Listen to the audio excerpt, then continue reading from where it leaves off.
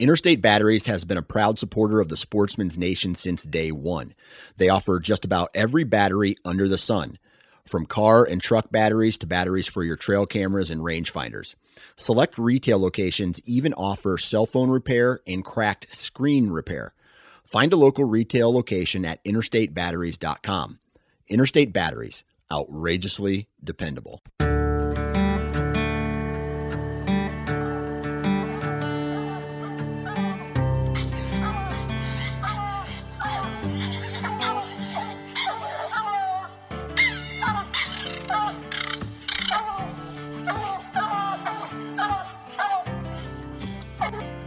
This is the Houndsman XP podcast.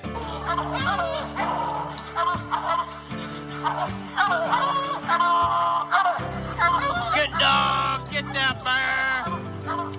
Get that bear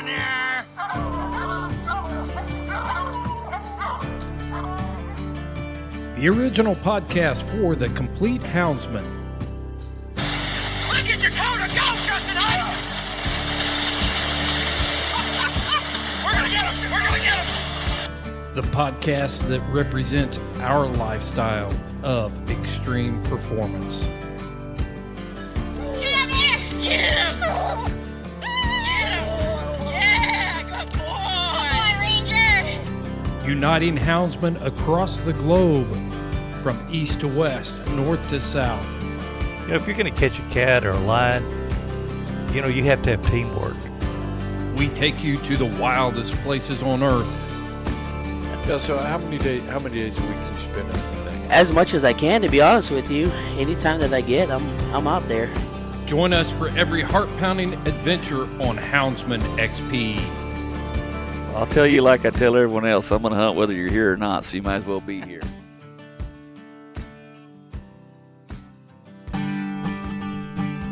Hey everybody, welcome back to the Houndsman XP podcast. For this week's episode, I have a guest that I've been waiting to have on the show for some time, and I literally can't think of a more perfect time to have him than now. As everybody knows, we have the truth section about competition coon hunting, and I thought to myself, it would be really cool to have a Sighthound competition hunter on to kind of explain that world as well. And so I reached out to my friend Steve Downs, and, well, I'll let him explain. But let's just say Steve Downs is really well known in the Sighthound community, especially in the Sighthound hunting and competition community. And he's got really good dogs and a wealth of knowledge. I really enjoy talking to him. I always enjoy talking to him. And he's just an all-around really cool guy. And I really enjoy talking to him and nerding out about jackrabbits. I'm pretty famous for that. But before we get there, everyone, I just wanted to take a quick moment to first thank everyone who showed up to our recent Crowdcast event. We had a Crowdcast with Chip Kosher from Joy Dog Foods, and he taught us how to interpret dog food labels and a lot more. And it was a lot about canine nutrition. He even answered some questions about what would be good for my greyhounds, as well as pretty much every other dog food question that all our fans had, which there was a lot. And that was exactly what we were hoping for. It's a great way to interact with the community at large. And that's exactly what the Patreon account is for. And after all that being said, everyone, we're cruising across that field. We're patiently waiting. Boom! There goes that jackrabbit. He's up and running. It's time to send those speed dogs, and let's get this thing underway.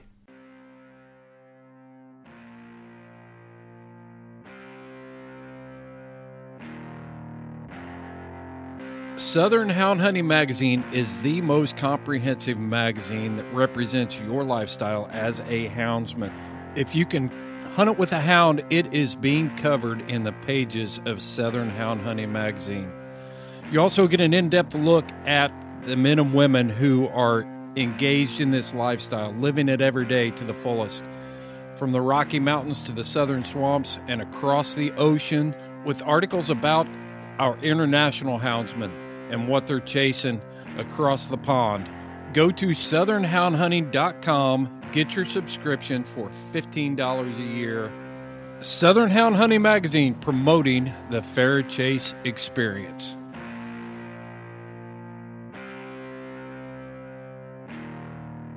How's it going, brother? Hey, good. How are you? I'm good. I'm glad to have you on the show. It's been a long time coming, and I've heard a lot of good things about you. So I'm really happy to finally have you on the Houndsman XP podcast. Well, thanks for having me. I hope I can live up to the expectations. I think you've had many decades for that. Now, I've heard a few of the podcasts. There's been a lot of good guests on there, so I think it's a challenge. We'll add to the pantheon.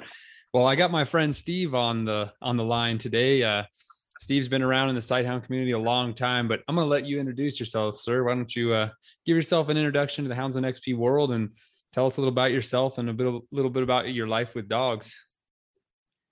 Well, my name is Steve Downs. I live in California. I'm a fourth generation Greyhound courser owner, 4 generations on my mother's side, 3 generations on my father's side. I live really to run jackrabbits with greyhounds, and coursing and has always been a part of my life and my family's life, and just really can't wait till the next time I get out there with my dogs.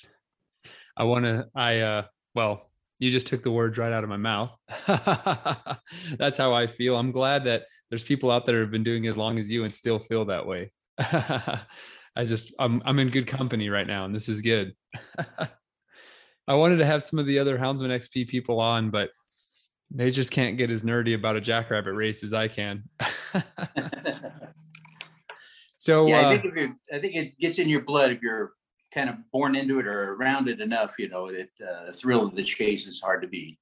Why don't you tell us about the first time you saw a jackrabbit race? I probably can't even remember the very first time, but the first one that I can actually acknowledge remembering was a dog that was kind of told it was mine, and I think probably 4 or 5 years old, and the dogs were on a jackrabbit, and this particular dog, the dogs, we coursed next to an orange orchard, and that was the escape for the jackrabbits. So dogs course the rabbits, and most of them, with the dogs my dad had at the time, managed to make that orchard. And this particular time, right when the dog that was mine, Felix was his name, was coming of age, right as the rabbit was entering the orchard, Felix ran up there and jumped over a orange branch and landed on the jack on the other side, just right inside the orchard. And I can remember being thrilled to death when that happened. It was probably the moment it hooked me. And I'll never forget that. Man, it's so interesting to hear about the different conditions where we run our dogs, because an orchard sounds like, where I hunt, it's just open desert. And so it's just this almost treadmill of just grass, yucca, and mesquite. And so the idea of having an orchard nearby is really foreign to me. So lay down where you're running in California and what your terrain's like and how it's different from my desert. Well, it's a little bit different now than it was, say, when I was a kid. When I was a kid, I grew up actually coursing in the Los Angeles area. So Los Angeles, Orange County, Huntington Beach, around the LAX airport, Santa Ana. So a lot of these areas were very green and a lot of cultivated fields and orchards. And that was kind of the landscape then. And you think of Los Angeles now, and it doesn't even cross your mind. You think about hunting, but if you really think about the way Los Angeles is, very mild weather. It's not as extreme as the desert. It's close to the beach. It was very cool in the morning, almost year round. Get close to the beach. The soil is sandy and soft. It was actually pristine, coursing grounds. And so in my early life, coursing, most of it was in the Los Angeles, Orange County area. And as civilization expanded, we migrated out with the jackrabbits to more of the desert type area. And now I mostly course, most often anyways, in the San Joaquin Valley, the Bakersfield area. Ah, you're running up there with Karen. Yeah, I do. I know Karen quite well, and she has very good Salukis. I'm fortunate enough to see her and a lot of the other Salukis. In that area. I hope to carry on those very good Saluki genes. I got one of her pups. I'll be surprised if he's not outstanding as well. And so Karen's never had nothing but good dogs. Her, along with the people associated with her and around her. They've always had really good dogs. And I've been fortunate to see a lot of Salukis and a lot of different people's dogs run, because I've judged quite a bit. I've judged six grand courses and many regular hunts. So that's kind of a ringside seat to get to see a lot of these different breeds compete and everything. So like I said, I feel fortunate to be sitting in that judging chair and see a lot of these different breeds run.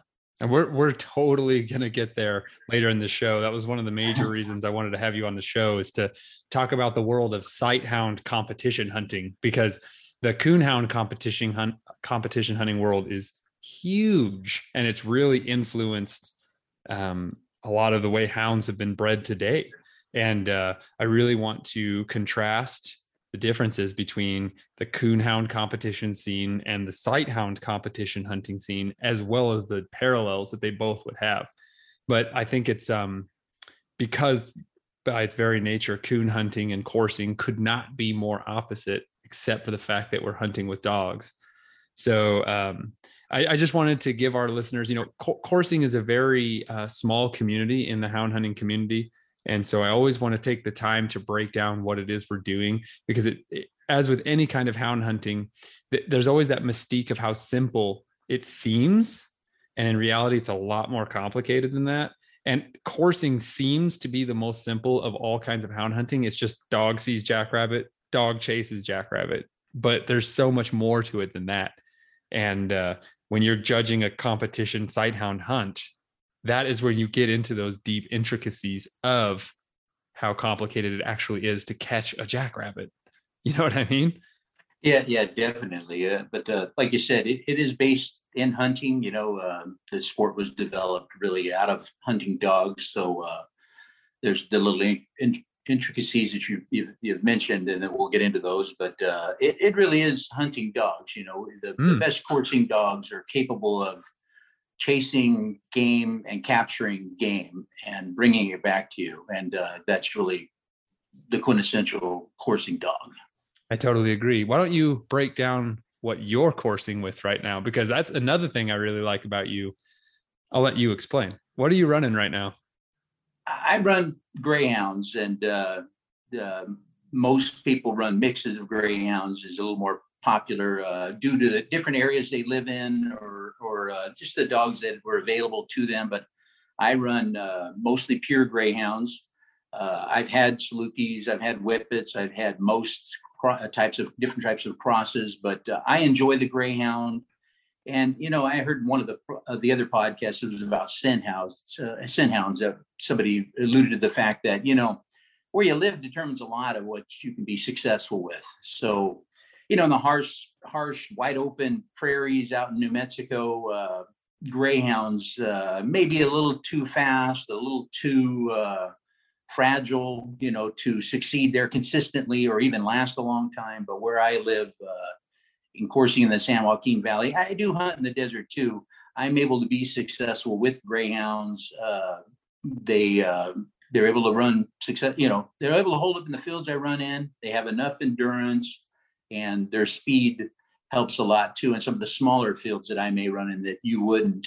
And so the dogs are able to excel and maybe capture a hare before it escapes the smaller field. And you're not, so that's another big distinction that I really like, is that you're not running track bred greyhounds. And there's two kinds of greyhounds to all the listeners.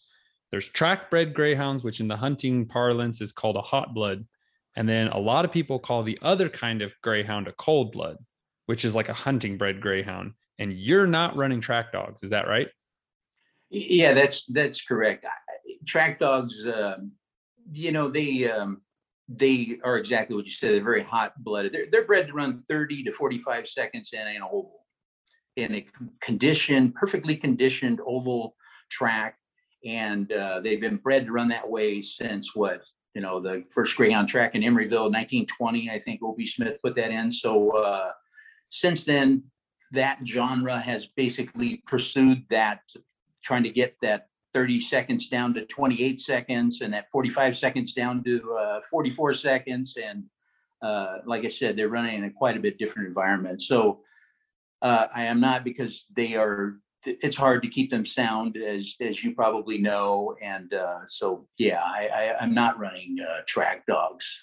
I do go back to that every once in a while because as you breed through the years, you may start breeding too cold or a little too slow, and you have to get some speed back into the dogs. So you have to breed that. But with that, there's some, you inherit some issues too, as far as with their feet or their ability to sustain the heat that's outside and endurance.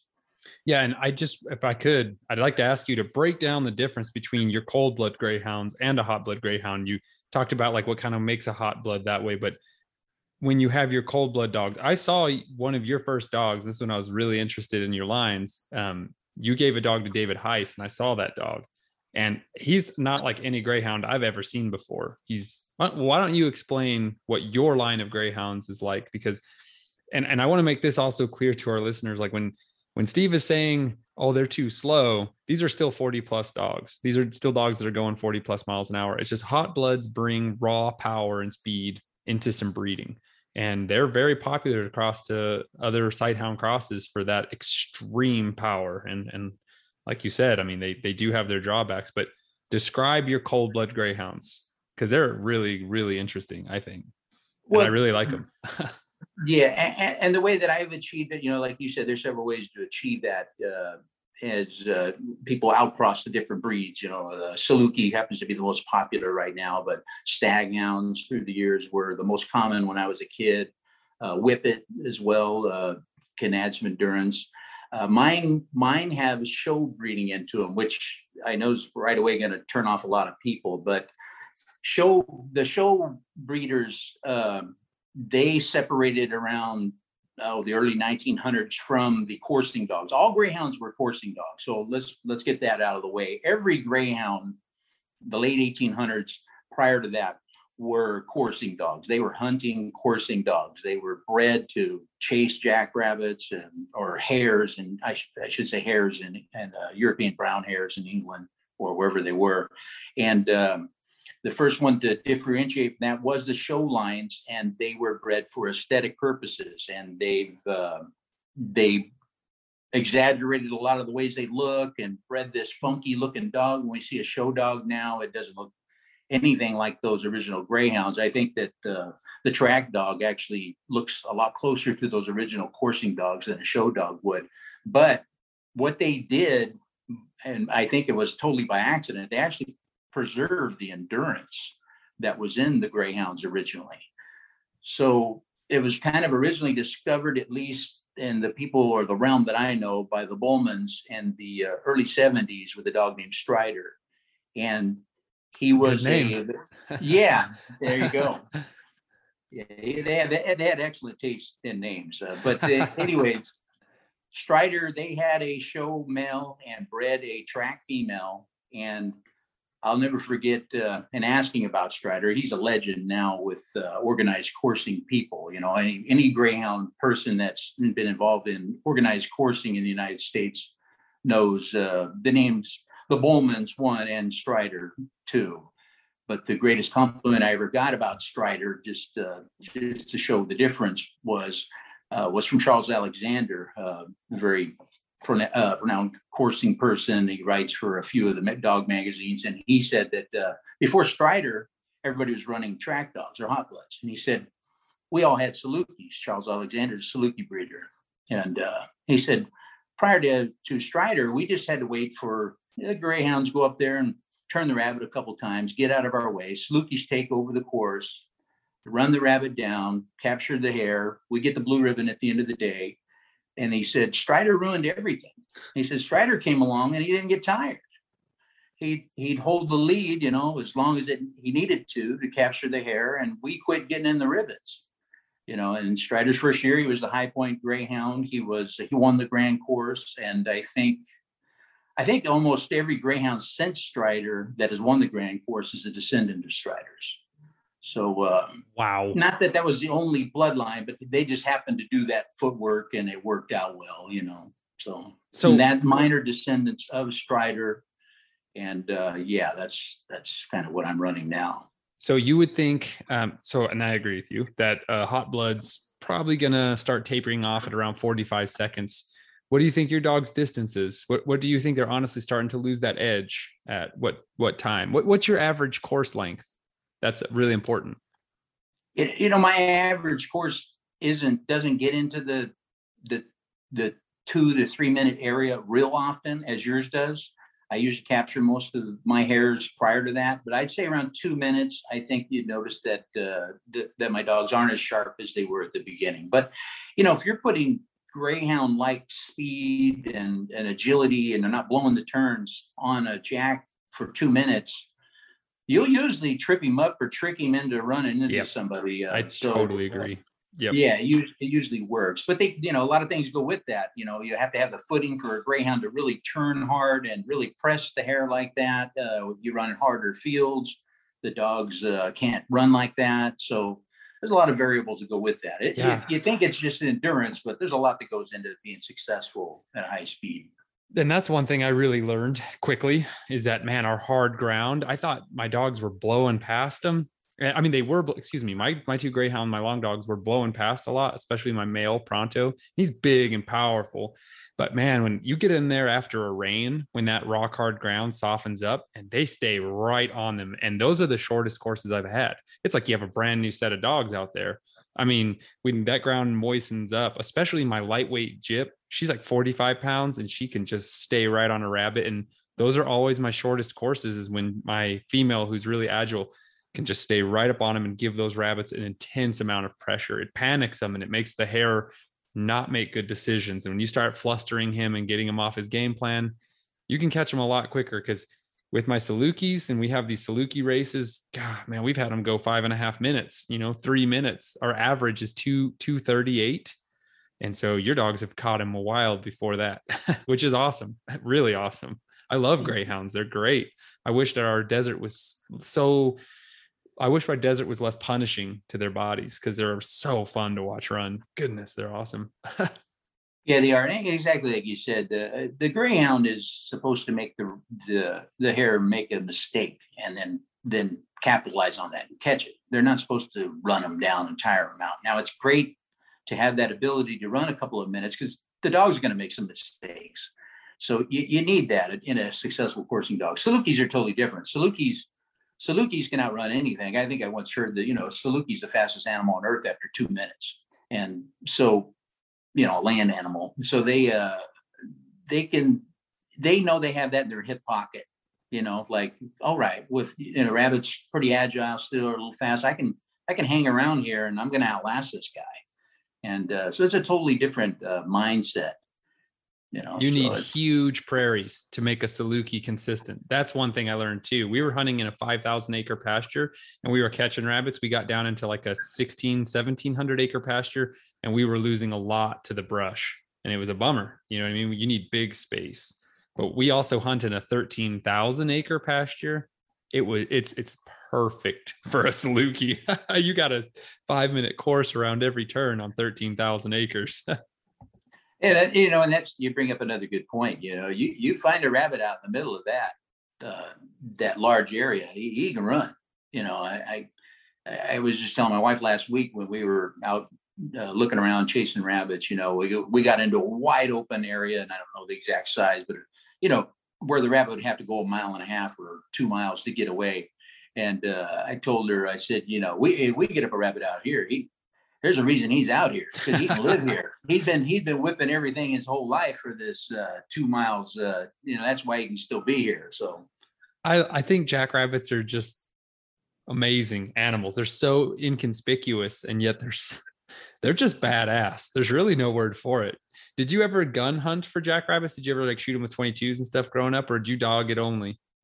I've done it here and there when I was younger. I've never really, got into it, because we've always had greyhounds around, and when you do have sighthounds, you kind of feel it's a waste. But absolutely, I've shot a few with shotguns.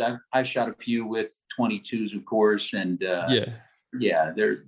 The reason I ask is because I grew up gun hunting, and you don't really gain a respect for a jackrabbit until you get after them with dogs. And I'm with you now. I can't even aim a gun at a jackrabbit anymore. I sold all of my small game rifles. I don't even want to shoot at one. Like, I love to watch that thing have this epic duel with these amazing dogs. That, I mean, to me, it's like a waste to shoot them with a gun. Yeah, I think it goes across the board. I think as I get a little older, when I was younger, I used to try to catch every rabbit I could and stay out there longer and really try to pile them up, and now if I get a good run or two and they get a lot of work in, I always like to see the dogs catch a rabbit, or even two, because it's so good for the dogs, really pumps them up, and they, it's a reward for them. I feed the jacks to my dogs. Me too. And they enjoy that. And but personally, I get a good run or two, and they get away. It doesn't break my heart. I'm happy to see them live to fight another day. It's great. It's great just coursing them. I like you said, I have a total respect for jackrabbits. I think they're unbelievable, and they brought me so much pleasure through the years. I think if you don't naturally kind of head that way, you're missing something. Could not agree more, sir. And the thing is I'm so lucky because I gravitate towards people that have been there, done that. And I'm so lucky to have started out with good mentors, because I feel like I progressed through those stages of the hunter development fast, because I too really just wanted to stack them up. But hunting with Justin and David and all these guys have been doing it for like 30 years and more has gotten me into the more appreciation of the hound work and the actual race itself more than just stacking them up. You know what I mean? And that's what every beginner wants to do. You want to prove that you have good dogs, and it's really important to have that ability to just move through that. And if you get outrun, be happy that rabbit's there for the next time. You know what I mean? I mean, you can run them again. That's the only upside to getting outrun. I hate it. I'm not going to lie. I love catching a rabbit, but when I put one in a hole, I'm happy because you got him. Technically, I think, in my opinion, the jackrabbit's really only going in a hole when he's desperate, and he lives to run another day. Yeah, you have that, and if you can go home with all the dogs in one piece and healthy, that's a very successful day too. You can get out and run a couple of rabbits and go home. It's like, wow, man, everybody's toes are still facing the right direction, and nobody's pads are missing. Yep. You had a pretty good day. And we'll pick up this interview right after a word from one of our sponsors. Hey, Hound Doggers, if there is one thing that you could identify Houndsman XP with, it has got to be the message of building unity and bridging the gap. That's why we are proud to sponsor with a company like Dogs Are Treed. Dogs Are Treed is a company that is based in Ingham, Idaho. It's run by Houndsman. The products were designed by Houndsman. We're talking decades of experience in the field, with some legendary hounds doing some legendary work out there. And Kevin Hall has put his decades of experience into building products that benefit you, the houndsman. So when you're shopping for your gear, check out Dogs Are Treed at dogsaretreed.com. And if you go to their website at checkout and enter the code HXP 20% off, you will get 20% off of your entire order on all of their branded products. Leashes, tie-outs, medical kits, paws are protected. Build your pack from the ground up and support a fellow houndsman that supports your lifestyle. Enter the code HXP 20% off at checkout. Go to their website today at dogsaretreed.com. Let me ask you something. You've been coursing a long time. What do you think and I know you can only speak to the places that you're familiar with, in your area, and you have your best set of 3 dogs, what do you think is a good catch percentage, a good, honest catch percentage for a season? I think if you're catching 1 out of 3, you're doing pretty good. That's pretty good, I would say, Interesting. Because you can manipulate that a lot, like you said. I have been around a little while, and I could leash up my dogs and wait till I step on them in heavy cover and change. I can adjust those percentages if I want. But I think if you're just out really trying to stay in the wide open and run bucks, if you can pull down 1 out of 3, even 1 out of 4, I think you're doing pretty good, really. I agree with that. I think Yeah, it's interesting. So why don't you describe how you hunt with your dogs? Because I also like your videos, and I was like, how is he getting those videos on foot like that? Why don't you describe how you hunt? I hunt a couple of different ways, depending. Most of the time, I'm by myself. So, I usually I usually bring 3 or 4 dogs. I think the ultimate course is probably 2 or 3 dogs, but you always have pups or old dogs. So I usually run 3 or 4 dogs. I just kind of walk out there. If I have a dog, most of mine stay kind of behind me, believe it or not. But I do have a couple of hunters. The whippet that I have, she'll get out a little ways, and probably just because the pups hassled her so much when she was little.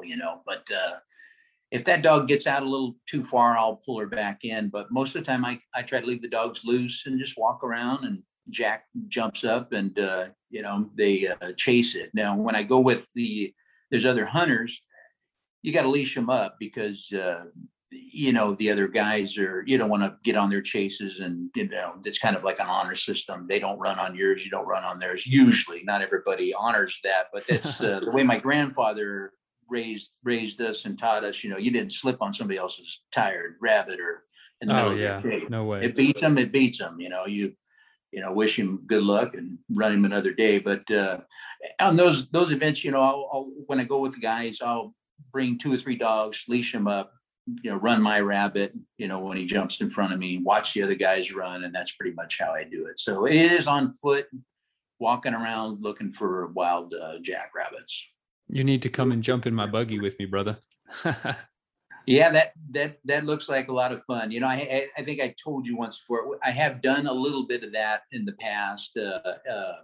Out here, we used to do it, chase them in pickups and stuff, kind of doing the same thing. And it's not always the best scenario for every place. Some of the smaller California fields in that the jacks seem to be a little more wary when you do that. But out in the desert, it's a great place to do that.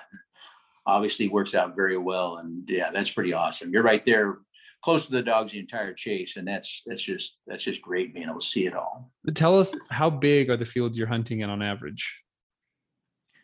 I think most of them are either mile or 2 mile squares. I think a lot of them, I don't think a lot of them are way bigger than that.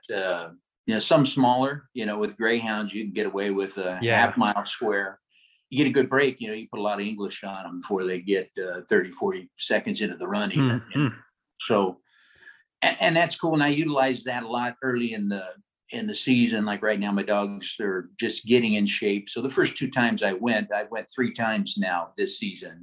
This past Sunday was my 3rd time out.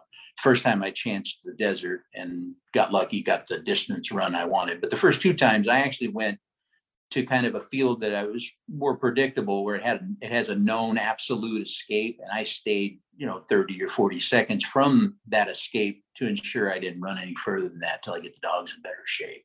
Yeah, man, that I love greyhounds for that. When you have that speed and power, you can just get up on a rabbit, force him to turn, and really take control of the race a lot quicker.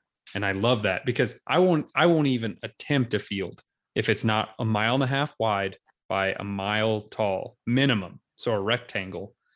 And that is a bare minimum. I won't even go near anything smaller than that. So that if you're hunting in mile by mile fields that are smaller than that, that's really awesome. And that would open up a lot more areas for me. But let me ask you something. Do you think a jackrabbit has a predetermined escape route in his bed? If he's laying in his form on the prairie, do you think he has a predetermined escape plan when he comes out of that form and takes off from those greyhounds? I think that some of them might, I think there's places that I go where I know that rabbit where he's going to end up going. And, but the way that you jump him, that can determine a lot of that, and the way you work a field. You hunt master a lot at organized coursing events, and even just by yourself, you learn a lot about approaching a rabbit. So you may know, oh, he's got 500 yards and he's going to try to run over in that weed pile over there. I'm going to try to, approach him from that weed pile, make him make a circle before he goes there. But I think most of them have a plan, but I think you do surprise some of them too. You could tell some of them get up and they're just in shock. They weren't thinking about running. You know? And it's so funny too, because I've had rabbits, I get up and I'm turning them within seconds and I'm like, oh, he's a goner. We've already scrambled his brain, and I get outrun. and I've had them the other way around where they're running so good, and you're like, dang, that's a strong rabbit. And then all of a sudden they just start slowing down and making mistakes. And I'm like, they're really unpredictable animal in so many ways, because I mean, they are a metaphor for unpredictability. They come out of nowhere. I mean, how often do you see one before it jumps out of its bed? I think I've seen one maybe that I saw before we got it up, and Paul Domsky saw it. I didn't even see it. He was like, there's a rabbit right there. And I didn't believe him. Do you ever see them before they get up? Yeah, as long as I've been doing it, I've seen several, but most of the time you can't. And just to emphasize what you said, I can remember one time, chasing a rabbit with two other guys and cooling the dogs off, and just dirt around this water puddle that was left from some rain, sort of letting the dogs get a drink of water, and standing there. We turned around, and this is 10 minutes or so. We turned around, took one step, and there was one laying there in the dirt right next to us. So I mean, and I've seen that on more than a handful of occasions where he's literally in the wide open 5 feet from you, and you never saw him. And it happens a lot at coursing events, believe it or not. The dogs, you'll get a chase off, and get the dogs back in. Everybody's been standing around talking, eating sandwiches and everything, and you'll put the next set of dogs online. You'll take 2 steps and one will jump. It's like, man, that rabbit's been here the entire time. I love that. Yeah, it's really amazing. And in Wyoming, you see them a lot just laying there. The whitetails are totally a different animal. So the whitetail jackrabbits, I've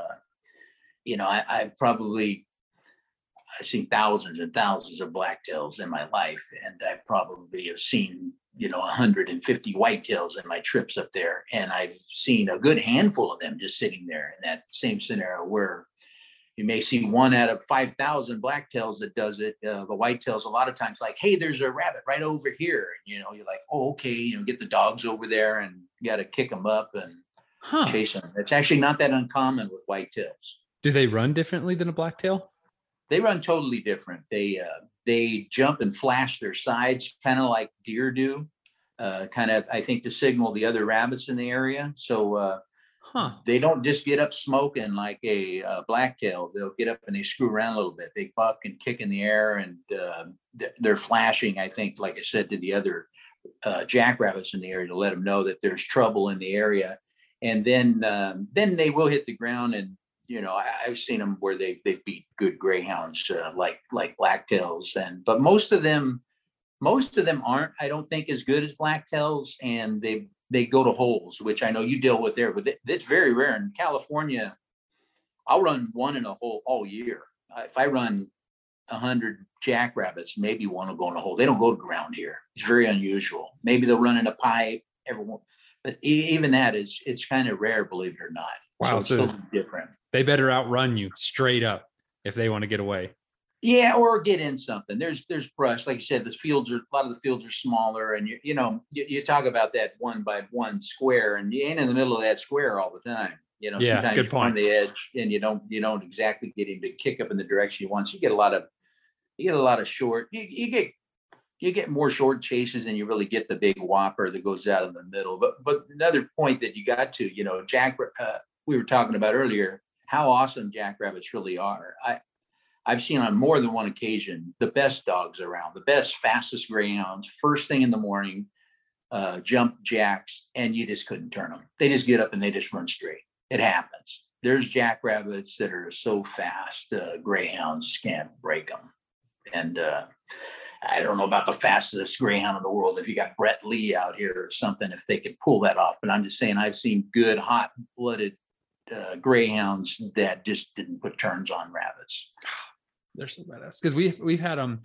I mean, and I've seen them outrun dogs in 4-minute runs where the dogs are starting to really, really have cotton mouth and start foaming up, and that rabbit doesn't even look like he's lost a step. I have tons of pictures of him where he looks like he still has a cool level head at 3.5 minutes, and he's still cranking hard. They're incredible athletes. Gosh, they're so good. And I think it's their stealth as much as their running ability, I think, is even more incredible, because they are impossible to find. Like if I ran 100 rabbits in a season, by the way, I was thinking about this when you were saying that. If I ran 100 rabbits in a season, I'd faint. I'd fall out of my chair. In the best boom year we've ever had, we ran 31 rabbits in one season. Because how long does it take you to find one on average, do you think? On a good year, not a bust year, on like an average year. You know, if I'm at coursing events and going where other people go, but if I go where I want to go by myself, like fields that I know that are a known commodity, I usually get a rabbit within 5 minutes. I know where there's some jackrabbits, and but that's that hurts my soul. I live in the wrong place. There's a lot of jacks out here, but not all the fields are like that. And of course, and if all the guys knew about all those spots, they wouldn't be like that either. You know, just you got to have your little. That's one thing you learn after doing it for 40, 50 years. You got to have a couple of spots that go-to areas where you can for sure find a rabbit or two. I would say even in our go-to areas, it takes us probably minimum usually 30 minutes to find one on an average year. On bust years like we experienced last year, between 2 and 5 hours to find one. So it's a lot different for me. It happens out here too. I mean, sometimes we walk along way. And the desert is totally different. The desert, I think the rabbits are a little more nomadic. I think that they don't necessarily live in the exact same area and just stay there. They kind of move with the desert and the openness of the desert. Where in areas that were once cultivated or are cultivated, I think the rabbits kind of live in the field. So you may not catch them out in the middle of the field and get a good break on them that day, but they live there. If you went into the heavier cover where they get away in that, they're in there. You'll see them. So it's a little bit different in the desert just because of that. Sometimes you go to the desert and you jump 10 rabbits. And sometimes you go to the same place. You're like, wow, this field's really great. We just went there last week, rabbits everywhere. And you can't find a rabbit. Mm-hmm. And, that exact thing has happened to us.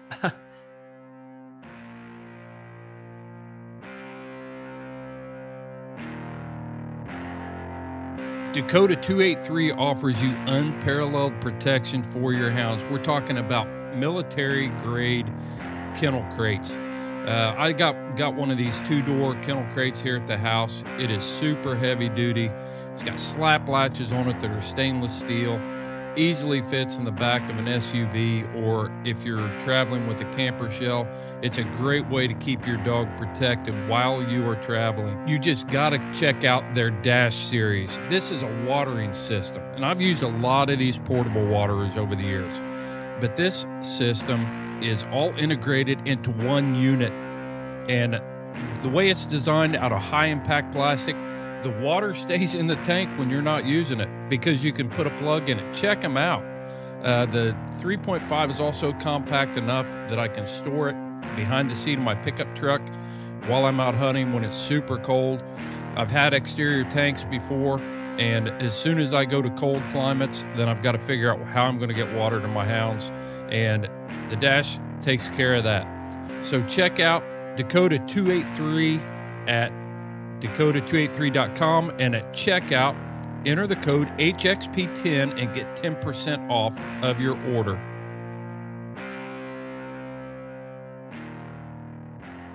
So I'm going to shift gears a little bit. One of the major reasons I really wanted to have you on the show is that you've been around in the Sighthound competition hunting scene. And I, full disclosure, have never been to a NAFCA event. I don't really know anything about competition hunting. So I'm just going to turn you loose, and I would like you to explain to our listeners the ins and outs of Sighthound competition hunting. And I'm going to start by asking, what is NAFCA and the basics of Sighthound competition hunting? Well, NAFCA is the National Open Field Coursing Association. It's just one of the clubs, but I think it's the largest one in the United States. There's a few others up north and around, but it's the one that's been around the longest, I think, and has sustained itself the longest. And NAFTA was started in the late 60s by primarily Saluki runners, believe it or not. I think there was more organized greyhound stuff already going on with track stuff and lure coursing and that. There was a lot of big greyhound coursing clubs in California in the mid 1800s all the way up to the early 1900s, and I think that there's just always been a big greyhound contingency. So believe it or not, the Salukis, I think, kind of started NAFTA, which was OFCA at the beginning, and so just if you want me to explain how the hunt thing goes and everything. So members of the club, it's a multi-breed club. So everything is defined as a sighthound. There's several of them out there: Whippets, Salukis, Greyhounds, Scottish Deerhounds, Irish Wolfhounds, Russian Wolfhounds or Borzois, Silk and Windhounds, Magyar Agars, Galgos from Spain, and Ibisan Hounds, Pharaoh Hounds. And I'm probably forgetting one, but I believe that's the majority of them. No long dogs. No long dogs. They're all registered dogs. And there was a rationale behind that. The rationale was that they would try to encourage these breeds that were just going to shows and becoming less and less performance dogs, for them to have a venue to compete in a hunting, coursing environment and keep these dogs competitive. So that was kind of the rationale behind that, and why it was that way at the beginning. I think that I personally would mind seeing a long dog club in NAFCA, because I think to truly find out how good your dogs are, I think we all know how good the long dogs and lurchers can be and are. And I think that they really should be involved in that to really test the hounds to see if your breeding program is, keeping up with what's really going on out there. But anyway, so all these clubs, these different breeds have their own clubs, parent clubs, NAFCA. NAFCA puts on hunts. The breed clubs put on their own hunts. I actually run the two greyhound clubs in the United States, West Coast Greyhounds and California Greyhound Coursing Association. And we put on primarily greyhound hunts. And the way that the hunts work is, you'll put a list out there, hey, we're going to have hunts on these dates to people that are involved in the sport, and people will send in entries. You'll meet up at a place. You'll have a random draw and draw those dogs. And usually the dogs are set up in trios. We put blankets on them to tell them apart. Some dogs are the same color, and it's easy to see the blankets. So pink, yellow, and blue are the blanket colors. And those dogs were run in order of the way they were selected at the draw. And the winner is determined by a judge who sits there and judges those dogs by criteria of speed, endurance, turning ability, the takes in there, drive, I think is one of the other categories. That's the tools they use to judge. There's a judging book. A perfect score is 100 points. So you kind of, if you see a dog run up on the rabbit and make a turn right away, you get so many points for speed, and so on and so on. And the way it's organized in the field, the actual hunt, those people get there. The three dogs that are actually in that first race are out in front of what's called the gallery, which is the dogs and people that aren't racing in that first race. And they line up in a line behind those hunt dogs, and they are trying to scare up these wild jackrabbits. So they're walking in a slow, methodical way to kick up a jackrabbit. Somebody in the gallery will yell rabbit. The hunt master, he's the one guy in charge of seeing if all the dogs are fairly sighted, and he'll call tally ho, and they'll release the three dogs, and the judge will go to work. Okay, so that was amazingly descriptive. Thank you. That was really good answer. I'm going to play devil's advocate, and I'm going to ask questions, because I like to talk to people with really diverse experiences in this lifestyle I love so much. And I've heard a lot of pros and cons for NAFCA. And first off, I really want to say that I really have come to really appreciate and agree with NAFCA only allowing purebred dogs or paper dogs to run, because I really do like that there is a venue and a mission to preserve these historic breeds, keeping them hunting jackrabbits. And one thing I really wanted to drill down into you is okay, so are the judges, and I really wanted to make this clear too, is that these are wild jackrabbits. These are not caged or tame rabbits let go for the dogs. These are wild hares that we have to go out and find. And I think if I could be so bold, I could explain that a caged or domestic, there's no such thing as a domestic jackrabbit. They don't breed in captivity. They have to be tamed, which would mean they'd be caught in the wild as a baby and raised. I've never even heard of that being done.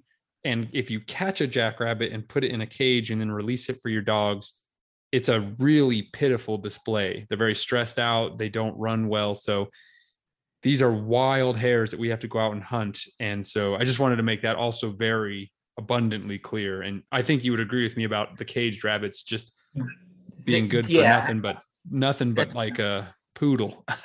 That's definitely true. And I'll tell you, and I'll add something else that's kind of unique, I think, to the American jackrabbit compared to, say, the European hare or Irish hare. You can't even hardly successfully drive jackrabbits through a coursing field. Now, I'm not saying it's impossible, but, where the Waterloo Cup was ran and all that, those fields were kind of designed to funnel the hares properly. You can get a bunch of people in the weeds and start beating on them and try to get all the jacks to run where you want them to run, and it's almost impossible. Jacks have got their own thing going. So yeah, that is part of the beauty of it. We are jumping the jacks in his house where he lives, where he knows where the escape is. He knows where all the holes are and where the creek bed might be, or, whatever's out there. So they are not disadvantaged in any way as far as their habitat and where they're meant to thrive. Okay, let me ask you something. Does a dog that is super successful in NAFCA also translate into an excellent hunting dog? And by that, I mean, a lot of people say that a competition coon dog is wildly different than a grade dog or a pleasure dog. And again, this is a world I'm separated from. This is only what I'm gleaning from being a part of the show. And of course, we all know that a competition coon dog can be a fantastic hunting dog. But I want to ask you, is a dog that is an absolute master of winning in NAFCA also going to be a good running hunting pack dog in a group? Does it take a special kind of dog to be a masterful NAFCA dog? Or can you just take any good hunting dog out there that's a fantastic running dog and be successful in NAFCA? Are you breeding for a certain trait, I guess, is kind of the point I'm asking. You are breeding for certain traits. It is a little bit different environment. The dog needs to be able to thrive being on a leash sometimes all day long. And, it's different. You don't go out there and just do what you want. Dogs jump a rabbit within the first hour or two in the morning and they run and everything like that. But back to your actual question, I think that the dogs that are considered the great dogs in NAFCA, they are good hunting dogs. Most of them would excel. I don't think it would be across every breed. Like, say, if a dog was only successful in his breed and it maybe was not one of the big three. The big three meaning greyhounds, Salukis, and whippets. Greyhounds and Salukis and whippets, of all the other Sighthound breeds, they consistently catch jackrabbits. The other breeds, and I think they're wonderful and everything, and I don't really want to knock them, but I don't think they are nearly as successful as actually taking hares on a consistent basis. So if you have a dog that's one of the other breeds and he's only competing against those other breeds and he's always winning hunts, because you don't have to catch the rabbit, to win a hunt. You're not, that's only one of the small criteria as far as judging the dog. If he's beating the other dogs, he's going to win hunts and maybe getting a blue ribbon every weekend. He may never have caught a rabbit. Break that down for me. How can you win? Because this is a big contentious point about the anti-NAFCA people. How can you win a competition without catching a jackrabbit? I know this answer. And I think really masterful people of explaining this have fantastic and valid points. Explain to us how a dog can win that's not even catching the jackrabbit. Well, it is on a point system, and the actual taking of the hare, which is not the point of a coursing event. The point of a coursing event is competition between the other dogs, not really hunting or capturing the hare. That's really the bottom line. So if the dog shows superior speed over the other dogs, superior agility, superior endurance, and the rabbits happen to get away that day, he could still win. Now, in that same coursing event, if the other dog, overhauling and smoking the jackrabbits they're chasing, I'm in the contingent of that dog proving that he's had a superior day. We're not judging hares. If that dog's taking rabbits, he's done what we've really tried to do. So, the last grand course that was ran, somebody was like, hey, my dog did this and my dog did that. And, they were giving me some static, as far as judging it. I thought my dog won that course and this and that. And I was hearing all this secondhand. And I told the person that told me, I said, how many rabbits did that guy's dog catch that weekend? Well, he didn't catch any rabbits. I'm like, well, the dog that won the grand course caught all three of them. Now, this isn't a rabbit catching contest, but if you're doing this really well, you're catching rabbits. And I agree. That's the bottom line. And that's what I didn't understand when I had heard, and I've had a diverse set of opinions because I seek them out, but you're not, you said it perfectly. You're not competing against the rabbit, you're competing against the other dogs. And that's another reason why I think it's very smart to have papered breeds running, because you're not going to know what you're running against if you're running a diverse cast of crew here.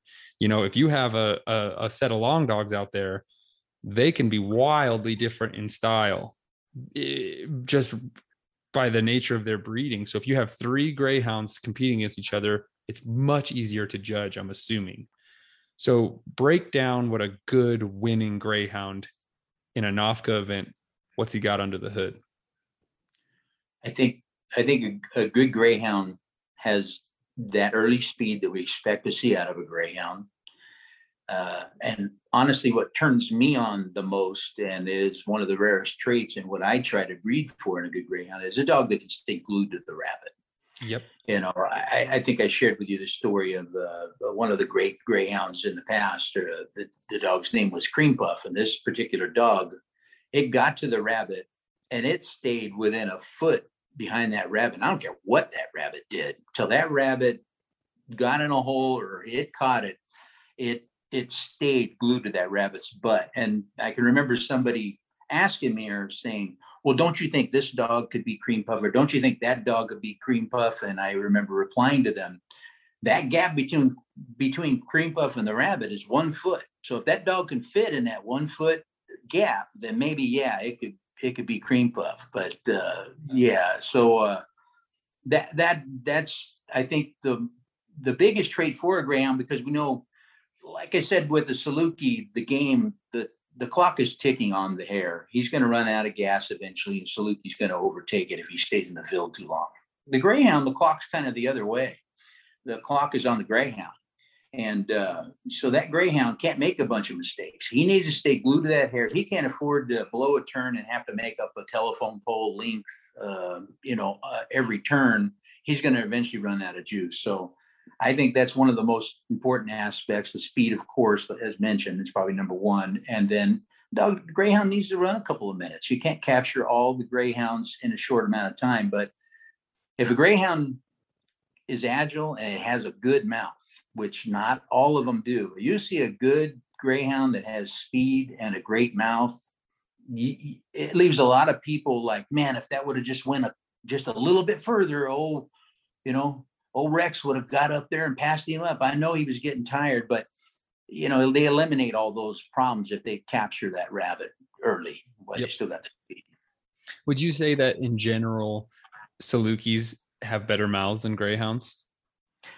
I think that they do. I only because I think the majority of greyhounds aren't coursing bred greyhounds. They're track dogs. Track dog is raw material in my book. It's someplace you go to get speed when you have to. And they have some good traits. Other than that, they thrive in a kennel setting and without a bunch of attention. But I think because of that, that's the case. I don't know if that was the case maybe 50, 60 years ago, where these dogs, greyhounds, were maybe bred more for coursing and that. But yeah, Salukis are good at catching rabbits. Salukis are very smart. If you've owned other dogs and then you get a Saluki, first thing you notice is how they're kind of a pain in the butt. They're aloof, and you gotta work with them more and everything, and try to do more stuff to get them in your system and everything. But that's a lot of that's just due to their intelligence level. They aren't easily manipulated. A lot of greyhounds are very easily manipulated. They're really way thinking. More biddable. Yeah. I've learned that. My greyhounds were a breeze to train and handle, and they handle really good. And my Salukis, they're very sweet. They were raised very well, and they come from really well thought out breeding. I mean, Karen's dogs are very tame. They were all over me. Paul's dogs were super tame. They were all over me when I came to his house, but they are a lot tougher to train. And I was ready for it, but man, it's like you tell them to do something and they're like, maybe not. How about that? Yeah. And I know that's a, like I said, that's a pain, and that frustrates a lot of us dog owners. But I think if you've been around Salukis enough and you know them well enough, I don't think it's because they're stupid. I think because they're thinking stuff through, and it's more of a intellectual challenge to you, which sometimes there's no excuse for it. Don't get me wrong. Yeah, but I really think that they fall in that category, and I think that translates in the field. They're looking at the rabbit, and they're floating around and thinking, okay, well, he's gonna probably turn left here if I kind of play like I'm going to the right, and they sucker him into making moves and capturing them because of that. Have you won the grand course?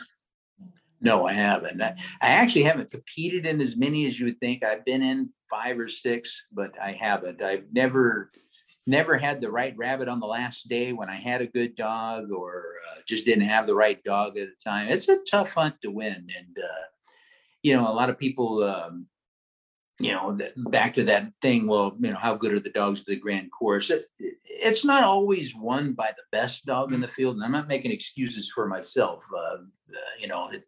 but it's always won by a good dog. So, like, there may have been a better dog at that grand course, and that's not always the case. A lot of times it just works out right. It's the best dog.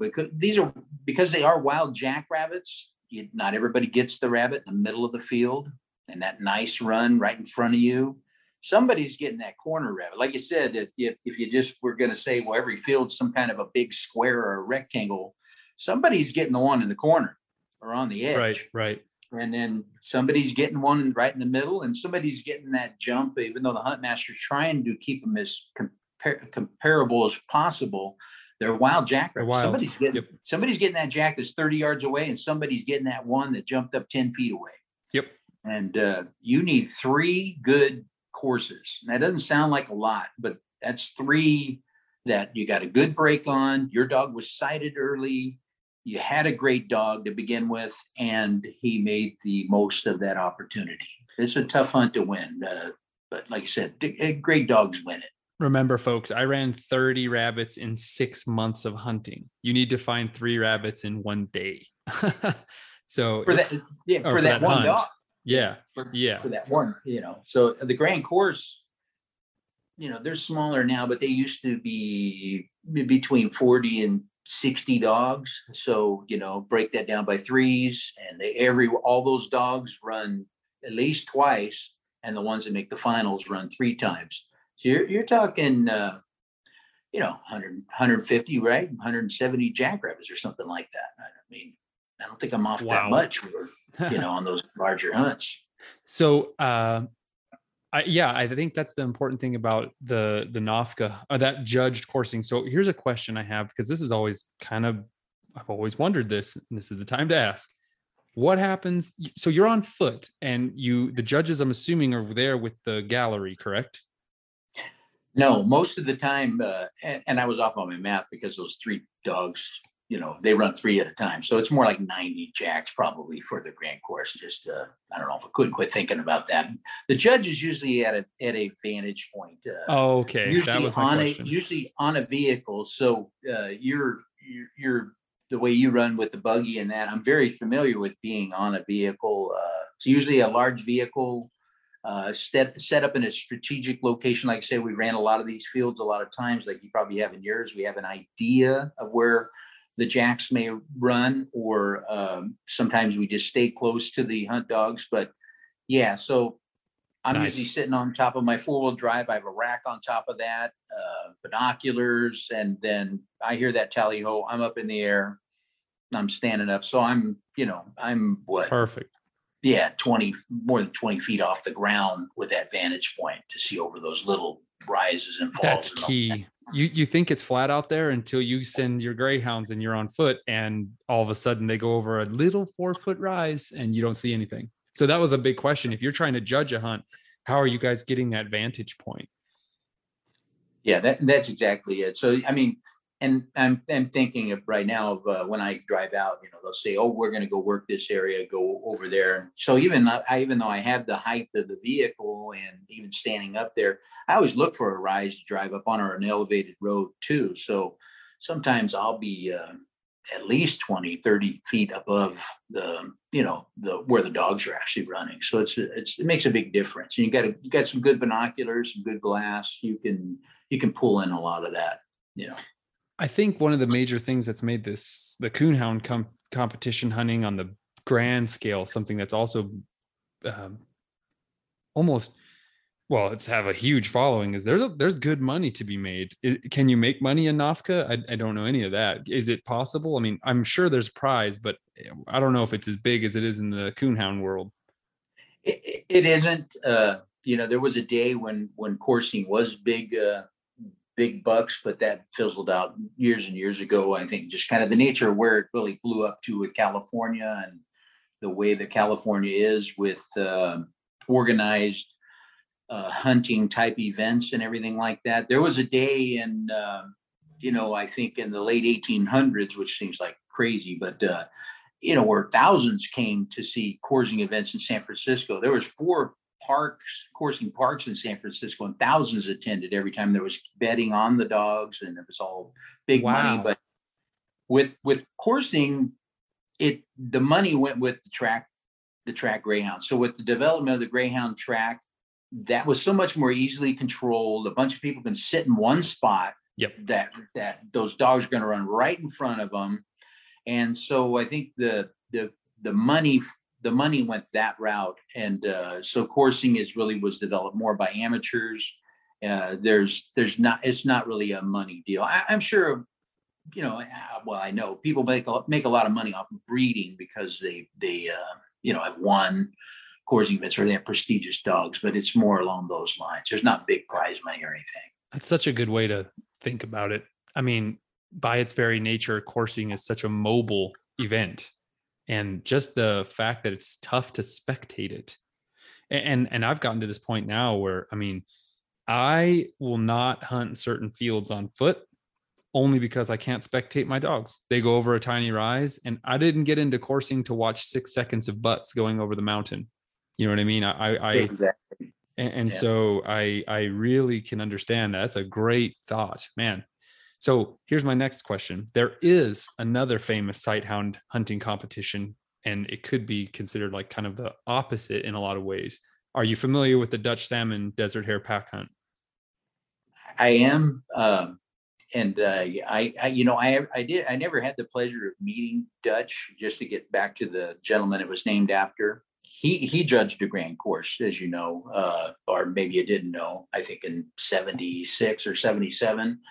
He was a NAFCA participant and everything.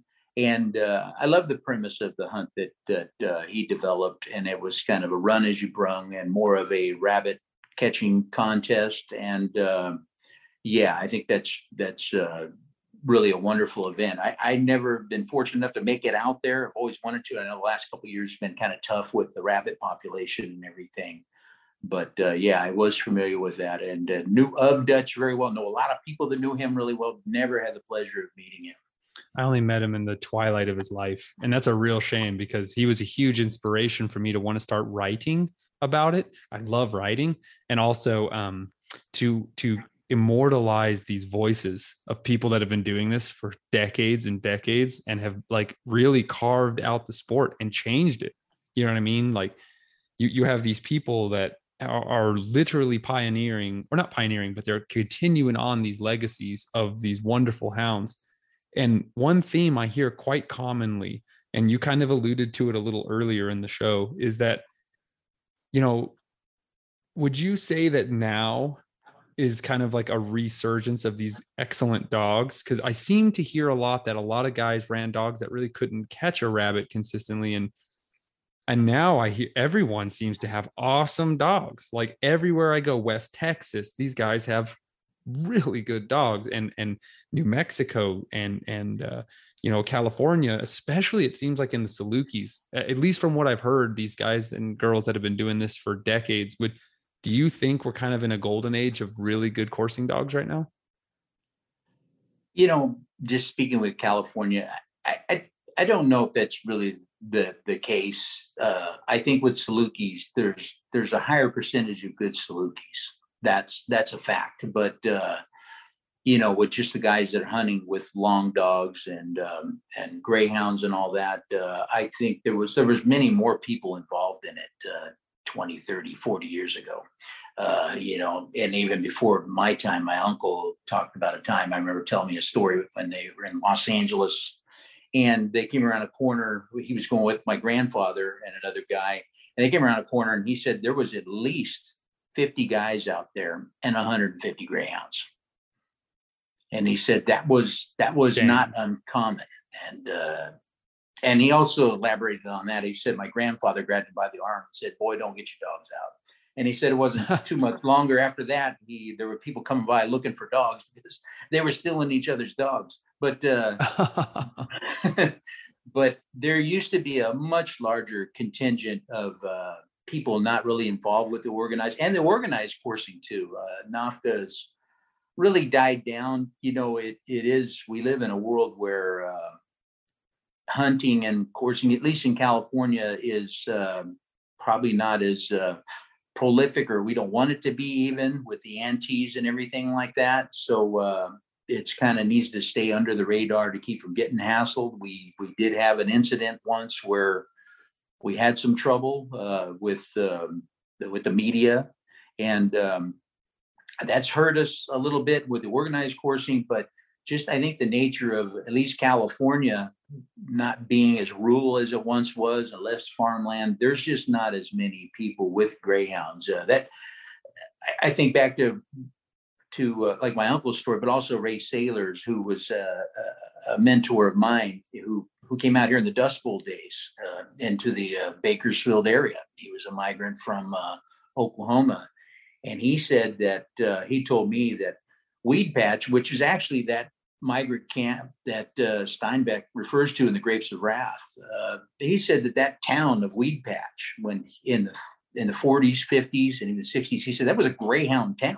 He goes, you drove through Weed Patch, there was a greyhound tied up at the barbershop. There was one walking behind kids going down to the store. Behind every fence, he said everybody had a greyhound.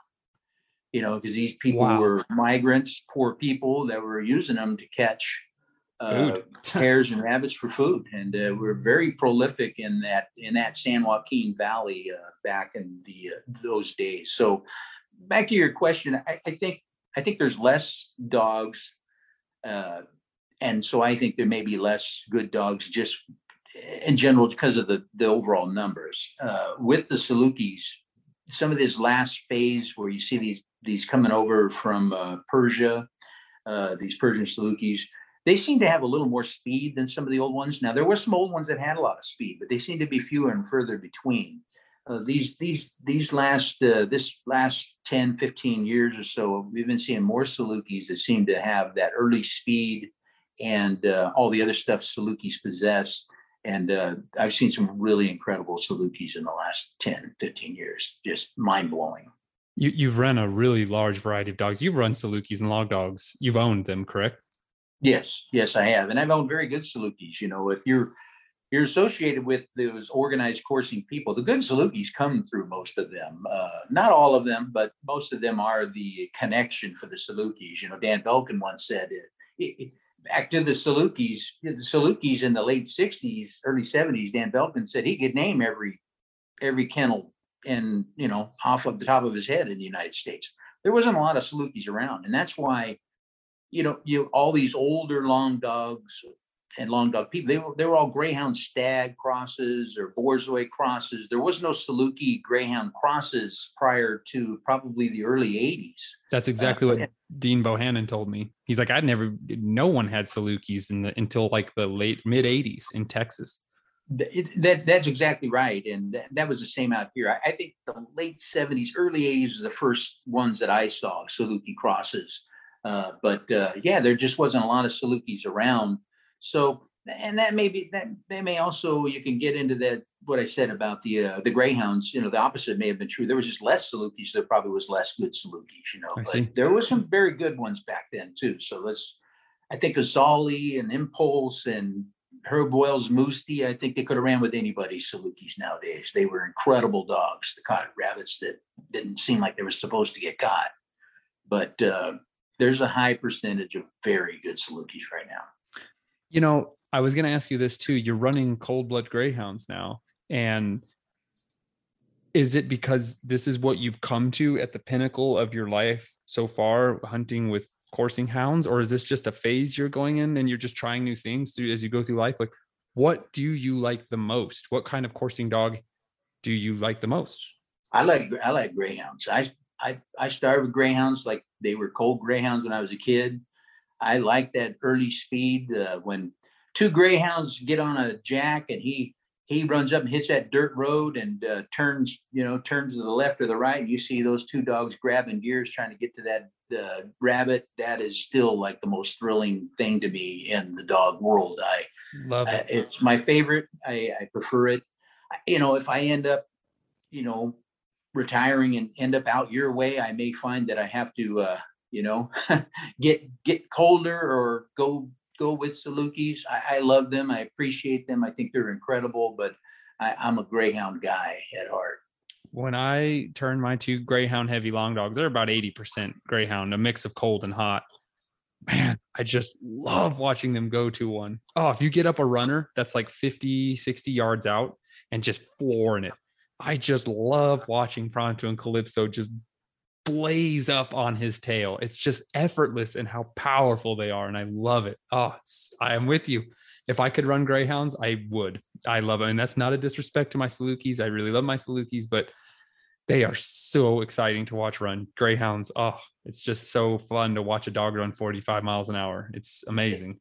It's shocking, you know, and I know probably a lot of the listeners here have not really even seen what that's like. And you kind of can get a sense of it when you see Greyhounds on the track going to that first turn. But in the field, when you see them really having to make up that ground and they hit that other gear that they're capable of, even as long as I've been doing it, you will still kind of step back and like, I cannot believe this animal is pumping and moving that fast to get to that rabbit. It's just, it's really something to see. I love it. And I could not agree more. I try to say it in every show I'm in.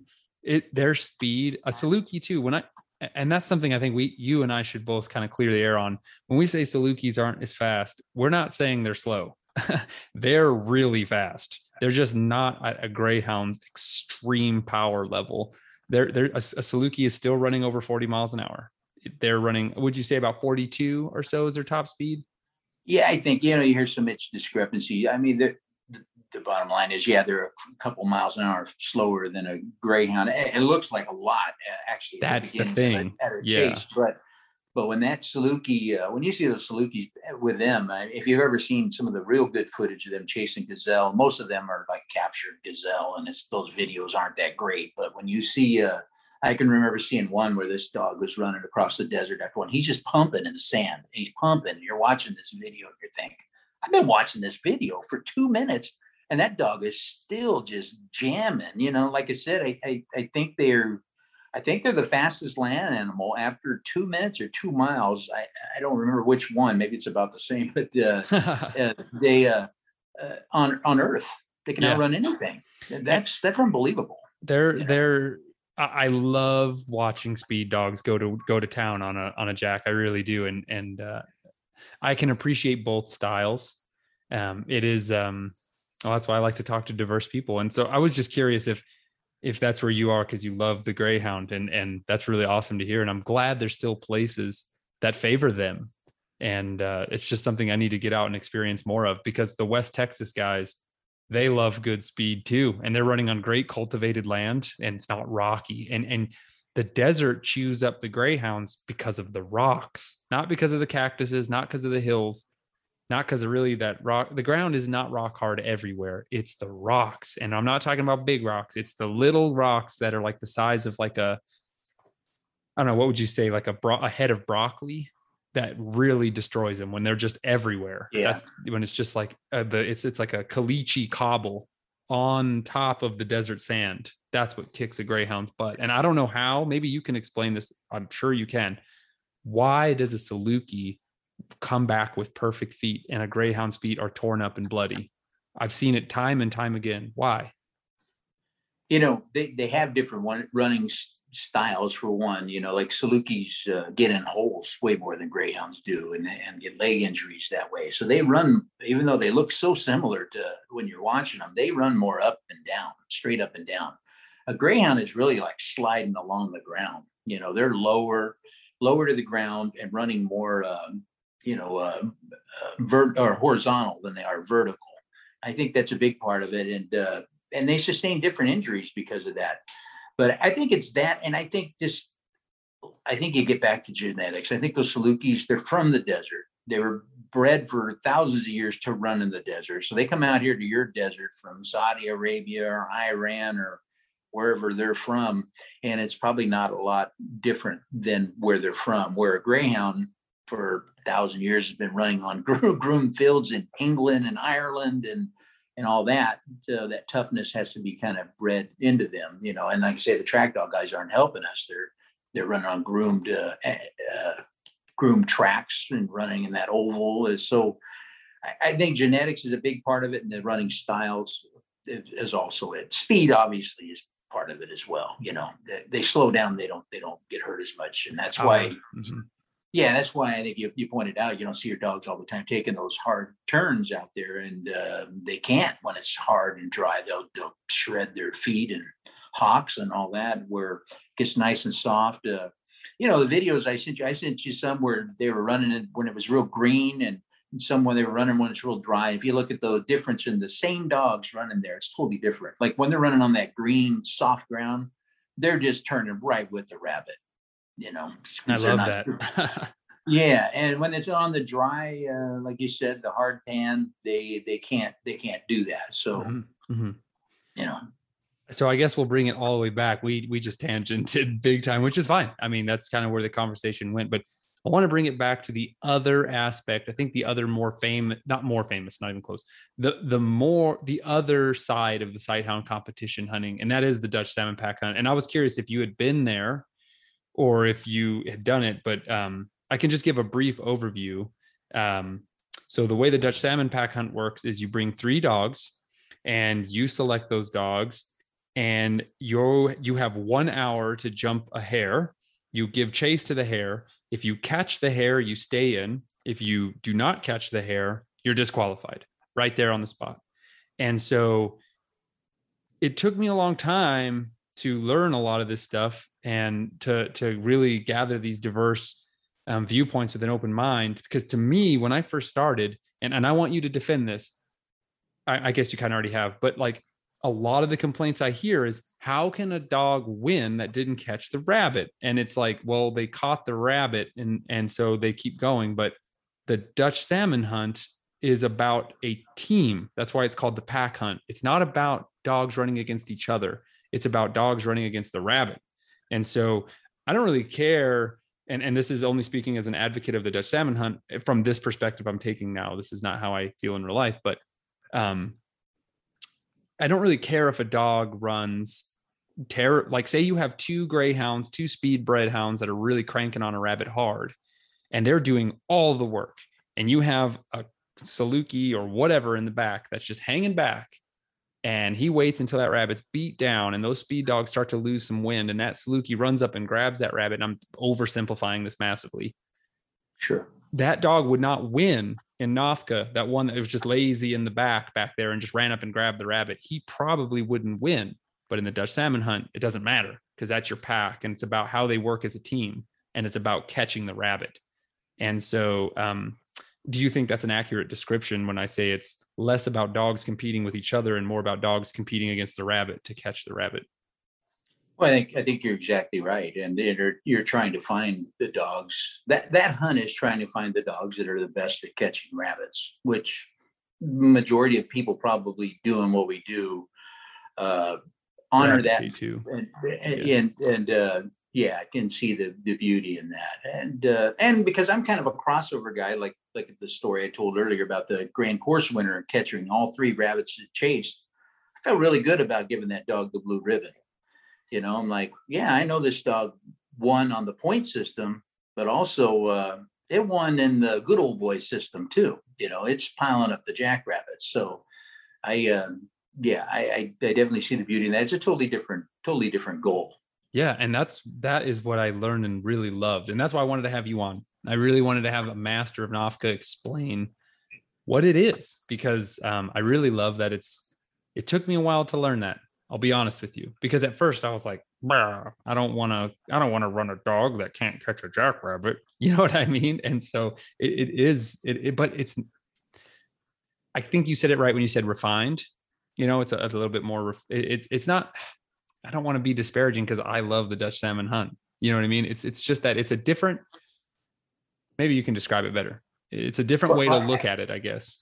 I can tell you that I respect both types equally. And growing up with the good old boys, for lack of a better term, the guys that were just going out trying to catch rabbits, and that my nature is I see the beauty in that. You know, that's really a pure sense. Like, hey, I went out, you know, if things got tough, I could go out with just my dogs. I don't even need a gun. I can go out and probably sustain my life, you know, with my dogs. That's kind of the purest form of what we're doing. That's an amazing thing. The organized coursing events, like you said, it's more of a match between dogs, not a match against the game. And that is the difference. Some very good dogs would excel at both, you know, and can very well win at both. And there's great dogs in both venues, I'm sure, but it's totally different.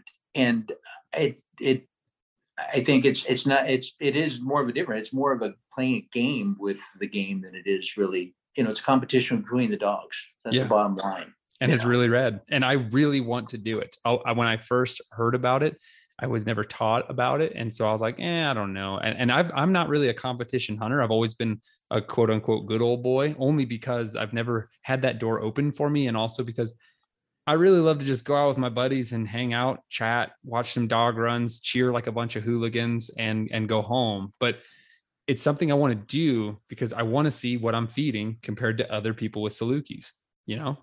Yeah. No doubt. It is totally different. And it's a lot of walking sometimes, and a lot of waiting around for your dog's turn. If you happen to get the last run of the day and it's a tough day, we're not finding hares, it can be very frustrating. So there's a lot of beauty in just getting up and taking your dogs to where you want to go and running them where you want to go and doing what you want to do. But in the other venue, competing with that sense really tells you where you're at with your breeding program. You get out and there's some of the other better Salukis around there, and you're competing against the best ones. You'll find out right there, mano a mano. Well, how good is my dog compared to that dog? Well, guess what? You're going to find out today, buddy.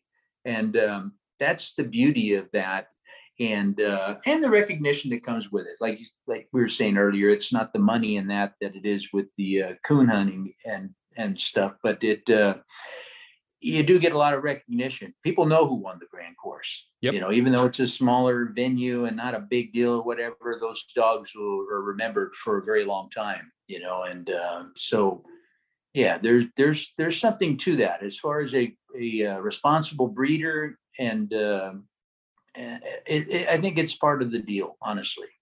I couldn't agree more. I've heard people that have never competed in NAFCA and have only ran long dogs, and when they were talking about Comet's mother, they were like, "Oh, she's like rated #1 NAFCA Saluki," and I'm like, it matters. They like that part about it, yeah. So I'm looking forward to it, and Paul Domsky is going to help me get into that world because he does it all the time, and he has really good Salukis. So I'm really excited to get in there and run with him.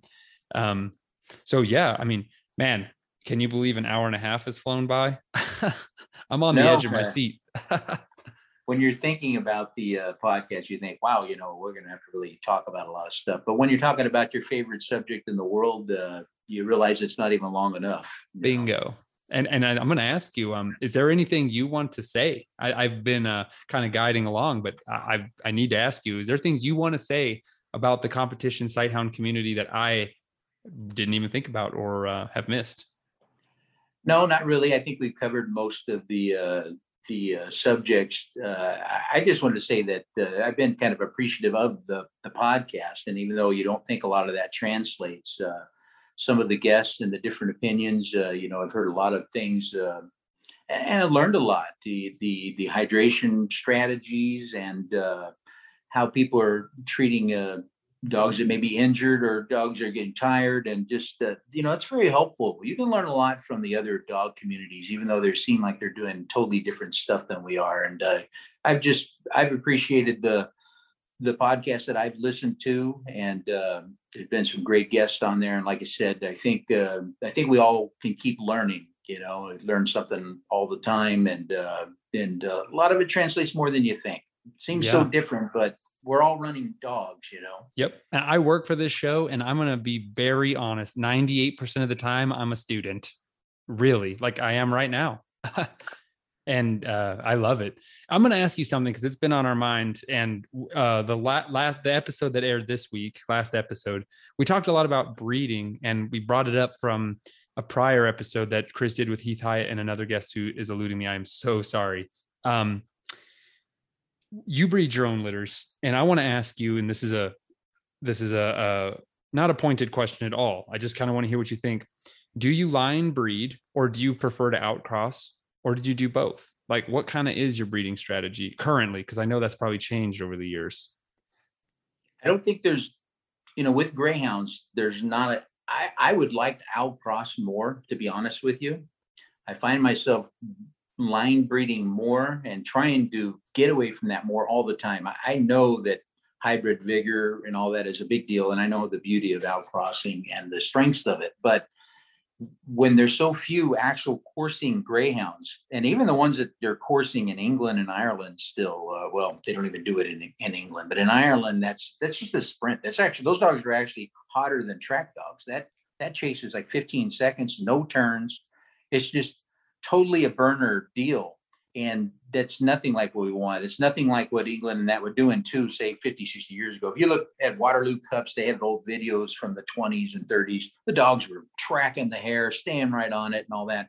Those abilities are kind of are rare, I should say. So I try to focus on those abilities, and I can't outcross a lot because I'll lose some of those abilities. So I'm constantly trying to seek out other bloodlines to keep the abilities that I have and improve on the quality of my stock. Who else has good cold blood greyhounds? I really don't know anybody. You're right. That's a good point. That's what drew me to you to begin with. There's other people that are breeding in the United States, kind of similar to what I'm breeding, but not a lot of them actually chase hares or even compete. So there are people that cross track dogs with show dogs and breed these types of dogs. And I've seen some of them come out, and I've seen some of them do pretty well. Like you tell, like, wow, that dog's got a lot of hair for it. You know, there's a potential there. So it happens, but they're not really testing them. So it's really challenging when there's only a handful of greyhounds you're actually seeing that are competing and chasing jackrabbits. Mm-hmm. So that's the challenge. I see. Yeah, that's an interesting. It's a tough spot to be in, and you're right. I mean, good cold greyhounds. David Heiss, when I talked to him, he is a gold mine of information. He has been around. You know what I mean? And he used to say, like you were saying, everyone had greyhounds in eastern New Mexico in the olden days, the Dust Bowl to the 50s and 60s. Everyone had greyhounds, and now no one does. I had only seen retired racers and very few before I got into coursing dogs. I had to go to West Texas to get mine, and those are the first true coursing hounds I'd ever seen. And the community is small. And I guess that was kind of one of my final questions for you is, where do you see the future of coursing going in the next 50 years?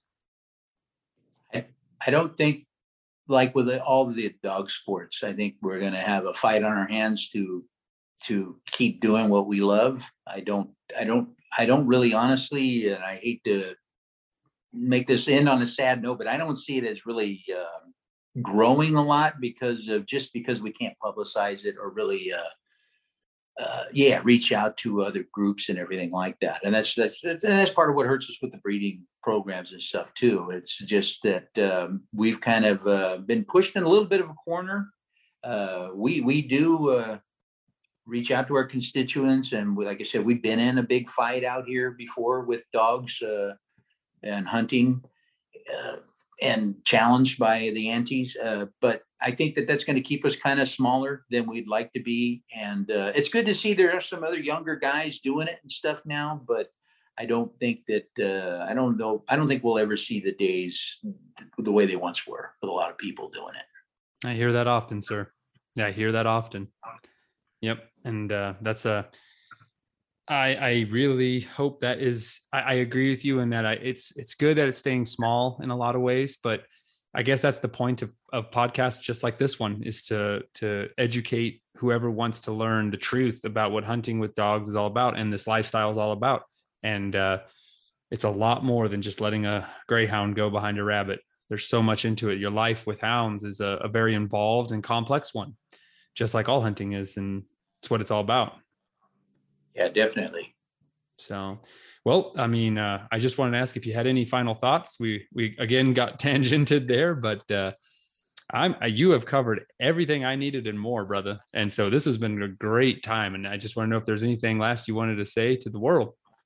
No, I just really enjoyed having me on and talking to you. I appreciate it. Look forward to actually meeting you. Hopefully sometime in the near future, we can get together and chase a few rabbits. Karen wants to come this way. I need to go that way. It's a 13-hour drive to Karen's house. So we need to meet in somewhere in Nevada or Arizona. But I want to come and see your fields. I still have never run cultivated land, and I really want to.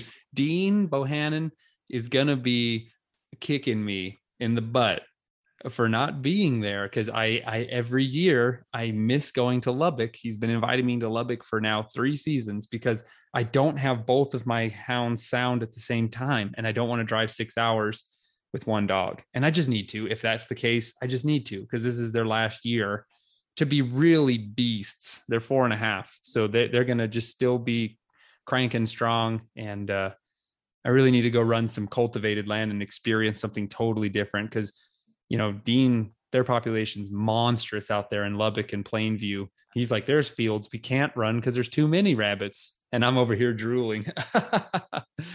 And I'd love to make it out there and see those guys too. I since Facebook came around, it was great just seeing there were so many more people that do what we do. You get kind of isolated and caught up in your own world and think, wow, there's only 5 of us that still do what we do. And then you realize, oh, there's a contingency in Texas. There's guys in Kansas still, Oklahoma, South Dakota. That's really been great. That I think part of it might hurt us too with too much publishing, kills and everything like that. I think you got to be careful with that stuff. But definitely, it's been great. Just that has been a great thing just to see that there still are a lot of other dog people out there. I was admittedly an absolute hater of Facebook until I got in those dog groups, and it really has helped me a lot. And if you're using Facebook for what it's supposed to be used for, which is a social media site to like meet other people, I feel like it's a great tool. I mean, it's how I met you. Yeah. And, no doubt. And yeah, so I look forward to more conversations with you, brother. I know we are going to have a lot more, and I want to get out there this winter. I got to travel some more. And now that we have the show, maybe I can travel down there and we'll get an episode in person, and maybe we'll get Karen and some other folks in on it. You're always invited. I'd be happy to have you, and I'll even take you to where we find the rabbits in 5 minutes, maybe. And likewise, I'll take you to where we find the rabbits in 30 minutes. Well, everyone, it doesn't matter if you're following a competition Sighthound, you're following a competition coon dog. I'm just going to say, from my perspective, the rabbit's up, we're hollering tally ho. You follow your hounds and I'll follow mine. Thanks again, Steve, for coming on, bud. Thank you.